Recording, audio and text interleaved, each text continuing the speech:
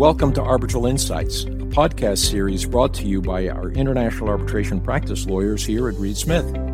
I'm Jose Estigarraga, Global Head of Reed Smith's International Arbitration Practice. I hope you enjoy the industry commentary, insights, and anecdotes we share with you in the course of this series, wherever in the world you are. If you have any questions about any of the topics discussed, please do contact our speakers. And with that, let's get started. Hello and welcome to the latest edition in our Arbitral Insights podcast series.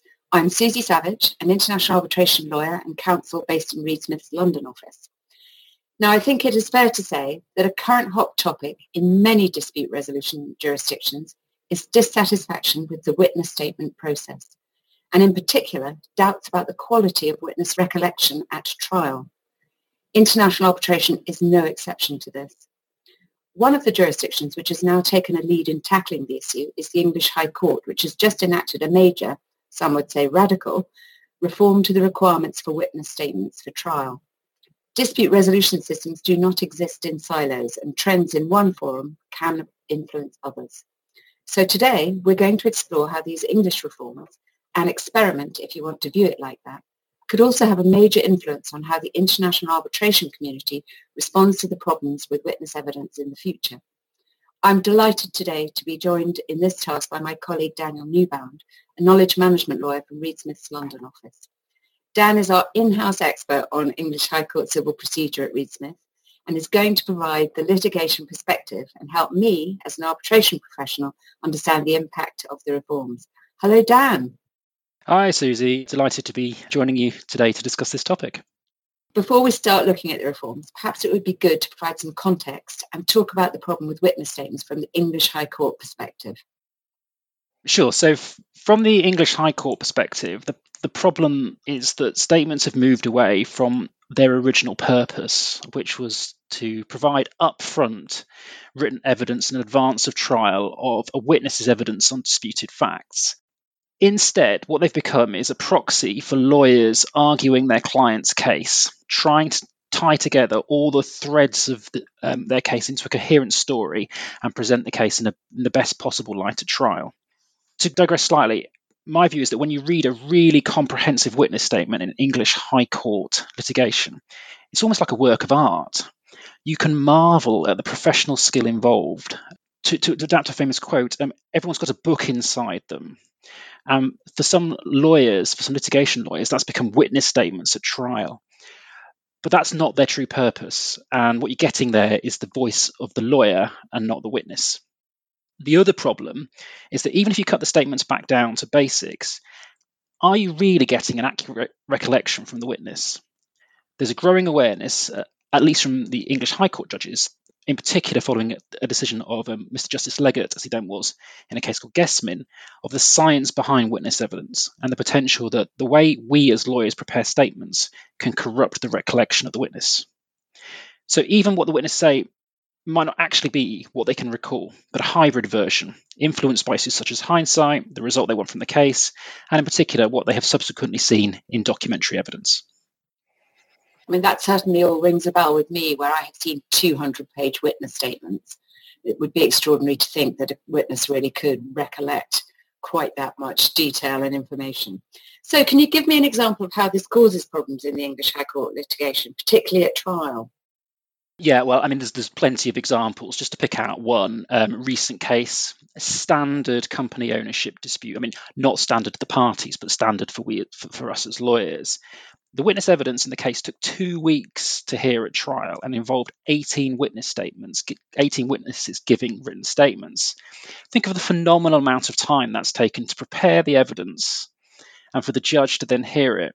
And when the judge has heard it, he subsequently decided, well, look, these statements are about things that happened 10 years ago. And a lot of these witnesses have inherent interests in the outcome of the litigation. So actually, I can't rely on what they've said at all. It's simply not credible. So he's ended up discounting all the evidence and having to rely on the documents and inherent probabilities. So think about the amount of waste that's gone in to preparing evidence which has been of no practical utility at trial. And that's not an isolated incident either. So that's the problem in the High Court. But I guess my question to you, Susie, would be, is this also an issue in international arbitration? Well, just before I go on to that, I have to say I work on many cases that are 20 years old. So, you cite an example of something that happened 10 years ago. Much of what I have been doing over the last 10 years has been on cases that are 20 years old. So I don't think it's any coincidence that the ICC Commission on Arbitration ADR created a task force on maximising the probative value of witness evidence, which produced a report earlier this year examining the issues with witness evidence in international arbitration. And I think it's fair to say that feedback gathered for the purposes of the report shows that many of the problems you've just described also occur in international arbitration. I think what's particularly interesting about the ICC report is that it is supported by an independent scientific study conducted by Professor Kimberly Wade, who I've heard speak a couple of times, and she's from the University of Warwick. She really drills down into the ways that witness recollection can become tainted by the litigation process. For example, the study conducted a witness memory experiment using a group of adults and the fact pattern of a commercial dispute between a printing and flooring company. The study demonstrated that people biased in favour of a particular outcome, who were then exposed to inaccurate post-event information, tended to be influenced away from the accurate recollection of events. So I think we've established that credibility of witness memory is definitely a thing which the dispute resolution community needs to confront. The question is, what can we do about it? Dan, can you describe the new English reforms for me? Yeah, so in response to the concerns of judges around witness evidence, the High Court established a working group of judges and practitioners, which produced a report making recommendations which have been incorporated into a new practice direction, 57AC. The numbers show how many practice directions end up getting issued in English High Court procedure. This practice direction took effect earlier this year. It's going to apply to all trial witness statements, although I think in reality, it's going to have an influence a bit wider than that, particularly around big interim applications. I think it's worth noting that, as I sort of flagged a moment ago, English High Court rules are really quite detailed, and this new practice direction is no exception. It's not the place to delve into that detail now, but what this reform tries to do in very broad summary is more intensively manage the statement preparation process through a mix of mandatory requirements and quasi-mandatory guidance. Some of these requirements are aimed at making witness statements shorter and more focused, so no more arguing the case, no more just describing what's in documents. But there is a sort of more idealistic basis to the reform and an aim of improving the quality of the recollection given by the witnesses. And I think that's the really significant part. So just to pull out a few examples, lawyers are now going to be required to prepare statements based on a proper interview process in which they interview the witness, avoid leading questions, and as far as possible, finalise a statement in minimal drafts. So the idea is you're getting the recollection of the witness rather than the lawyer, as I flagged earlier, writing the statement for them. There's also a real focus on avoiding contamination of witness recollection through the use of documents and statement preparation. I think this is a real key aspect of the reform. There's specific guidance on not exposing witnesses to documents they did not see at the time of the events. So like post-litigation, post-dispute documents which set out the lawyer's version of the case rather than what the witness can remember. Very significantly, the statements must now list in an annex any documents which a witness has been referred to during the witness statement process. Now that's a major reform. So you interview a witness, you've got to tell the other side what you showed the witness in the form of documents whilst you were taking their statement. These requirements are backed up by sanctions, and both the lawyer and the lawyer drafting the statement and the witness must sign certificates of compliance confirming that they have followed the recommended preparation process. So the witness effectively becomes involved in policing compliance. Sanctions-wise, the sanctions range from being ordered to redraft the statements at pre-trial review to the exclusion of evidence altogether. So there's some real teeth backing up these reforms. Wow. So how do you think this is going to play out in practice then? I think there's no doubt this is going to substantially reform. This is a substantial reform. It's going to really change the way that English lawyers prepare statements in high court litigation. We're going to have to spend a lot more time planning and carefully considering how we deal with witnesses. All that time is probably going to offset the fact that witness statements are going to be shorter. So there'll be no 200-page statements anymore, Susie, but that time that would have been spent, some of that time that would have been spent drafting that long statement is going to have to be spent planning carefully how to interview and how to make sure the recollection is not spoiled. I think the key thing for me is it's almost as if someone switched on the lights about the recollection issue amongst English High Court litigators. It's all new to us now, but I think we're going to see English High Court litigators or English lawyers becoming hyper aware of the problem of witness recollection, not least because bad preparation will become a point to exploit with opponents and vice versa. So I think everyone's going to be becoming much more conscious about adopting a defensible position, much like you see now already in the disclosure process. It's going to mean a much greater focus on witness recollection at trial, and there's going to be much more room for each party to challenge the credibility of the other side's witnesses during cross-examination. So just to give you an example of that point I talked about earlier about the list of documents you've got to give at the end of the witness statement. Well, your opponent's going to be going through that list, and they're going to be trying to take the point at trial that your witness was overexposed to certain types of documents, and therefore their recollection has been contaminated. I think we're going to also see more cases where the judges discount the evidence of a party altogether as unreliable. And if you think about that, that's really the knockout blow. You can talk about pre-trial sanctions, but you've gone to trial with a strategy set up, which is your witness evidence is going to be taken into account, and then the judge loses confidence in it and discounts it altogether. I think that's the real sanction that the reforms can bring. So that's the English High Court approach. Susie, what about the ICC report? What did that recommend in terms of the approach for international arbitration? Well, I think it's interesting that although both reports concur that more could be done better to protect witness recollection, they differ substantially in how they propose to get there. The ICC report stops short of recommending that institutions or parties adopt mandatory rules in the arbitral process. One reason for this is the need for flexibility and a recognition that sometimes narrative statements are needed so a party can tell its story. I think this also reflects the fact that international arbitration is primarily a party-led process, so it's perhaps more difficult for tribunals to become more involved in intensive management of the process in the way that the English courts do. So instead of mandatory rules, the ICC report we talked about has a section jam-packed full of voluntary practical measures which it recommends that parties and tribunals adopt throughout the life cycle of a dispute to help preserve witness recollection. For example, one potential measure aimed at in-house counsel is to avoid taking a party line with potential witnesses at an early stage of the dispute. Dan, what's your reaction then to the ICC report from the perspective of a High Court litigator? Yeah, I think one of the really interesting points here is how the two approaches can influence the other. A criticism I would have of the English reforms is that they're slightly inflexible and that they presume a demarcation of the evidence gathering process.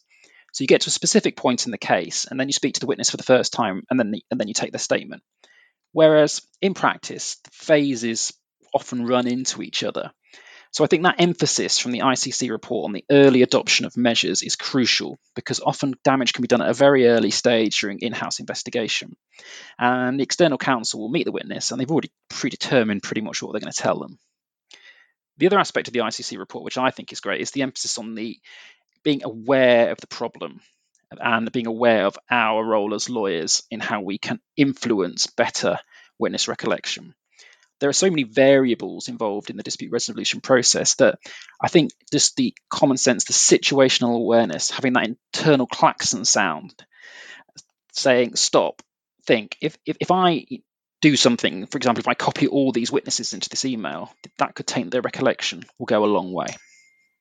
How about the reverse, Susie? Do you think the High Court reforms will influence international arbitration practice? Unquestionably, in certain respects. For a starter, arbitration practitioners need to be aware of the reforms, because if they go to the English High Court for a post-award challenge, then evidence produced for the purposes of the challenge at that point will fall within the ambit of the reforms, something I'm not sure everyone has quite yet appreciated. Beyond that, I think the voluntary incorporation of measures may become more commonplace in arbitrations involving English arbitrators or counsel who have that hyper-awareness that you mentioned earlier. I think we will also see the influence on witness recollection becoming much more of a live issue during cross-examination at final hearings. At this point, the only arbitral institution to formally adopt new requirements for witness evidence is the LMAA. These are really aimed at restricting content to the facts rather than maintaining the purity of recollection. It may be that the dispute resolution community will use England as a test ground before going any further. If the English reform descends into an excess of procedural disputes and trials become too contentious, then it will probably discourage the wider adoption of similar measures. I think one interesting point generally is what happens if the issue of recollection becomes so contentious that arbitrators begin discounting the value of witness evidence altogether. Could this be a further incentive for some parties to adopt the approach of the Prague rules, and we would then see tribunals becoming more proactive in minimising witness evidence? So Dan, it's been an interesting discussion. Perhaps we could round it off with some practical thoughts, please. Okay, two quite broad things from me. Firstly, my awareness point. Issues with recollection are a thing. You can influence them as lawyers. Don't be an ostrich and bury your head in the sand about it. And secondly, I think common sense. You can take steps throughout the process, sensible steps, and stop and think and do things which will help preserve recollection. Yeah, I totally agree. And for me, one of the key points is early adoption. If your statements are challenged in any litigation procedure, you want to have a defensible process. So you can give the arbitrator or judge confidence in the witness recollection and that you have taken matters seriously right from the start. Where we go next with it all is going to be interesting. In fact, if you want to explore these issues in more detail, this podcast is a follow-up to the Reed Smith webinar, 8 Points of Contention in the International Arbitration Community with Respect to Witness Evidence. The webinar, which went out on 21st September 2021, was part of Paris Arbitration Week. There was a great lineup of guest speakers, including Dr. Kimberly Wade, and leading practitioners who debated topics such as cross-examination does not enhance the value of witness evidence, to save in rare situations, documents should be accorded more probative value than witness testimony. More details for you in the show notes if you're interested. Well, then it just leaves me to say thank you very much to Dan for joining me today. I hope that has been a useful and practical review, and thanks so much for listening, and we hope you tune in to the next edition of our Arbitral Insights series. Arbitral Insights is a Reed Smith production. Our producer is Ali McCardle. For more information about Reed Smith's global international arbitration practice, email Jose Estigaraga at jia@reedsmith.com. You can find our podcast on Spotify, Apple, Google Play, Stitcher, reedsmith.com, and our social media accounts at Reed Smith LLP on LinkedIn, Facebook, and Twitter. This podcast is provided for educational purposes. It does not constitute legal advice and is not intended to establish an attorney-client relationship, nor is it intended to suggest or establish standards of care applicable to particular lawyers in any given situation. Prior results do not guarantee a similar outcome. Any views, opinions, or comments made by any external guest speaker are not to be attributed to Reed Smith LLP or its individual lawyers. All rights reserved.